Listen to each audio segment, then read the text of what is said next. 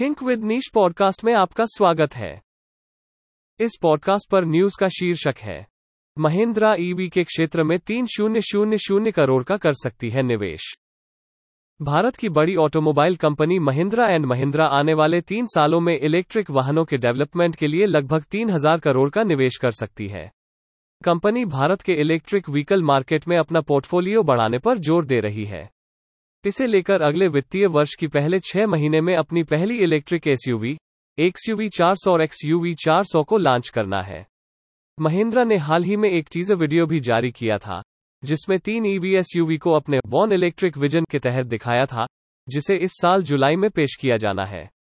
सूत्र के अनुसार कंपनी की योजना अगले 3 वर्षों में इलेक्ट्रिक वाहनों पर 3000-5000 करोड़ रुपए का निवेश करने की है।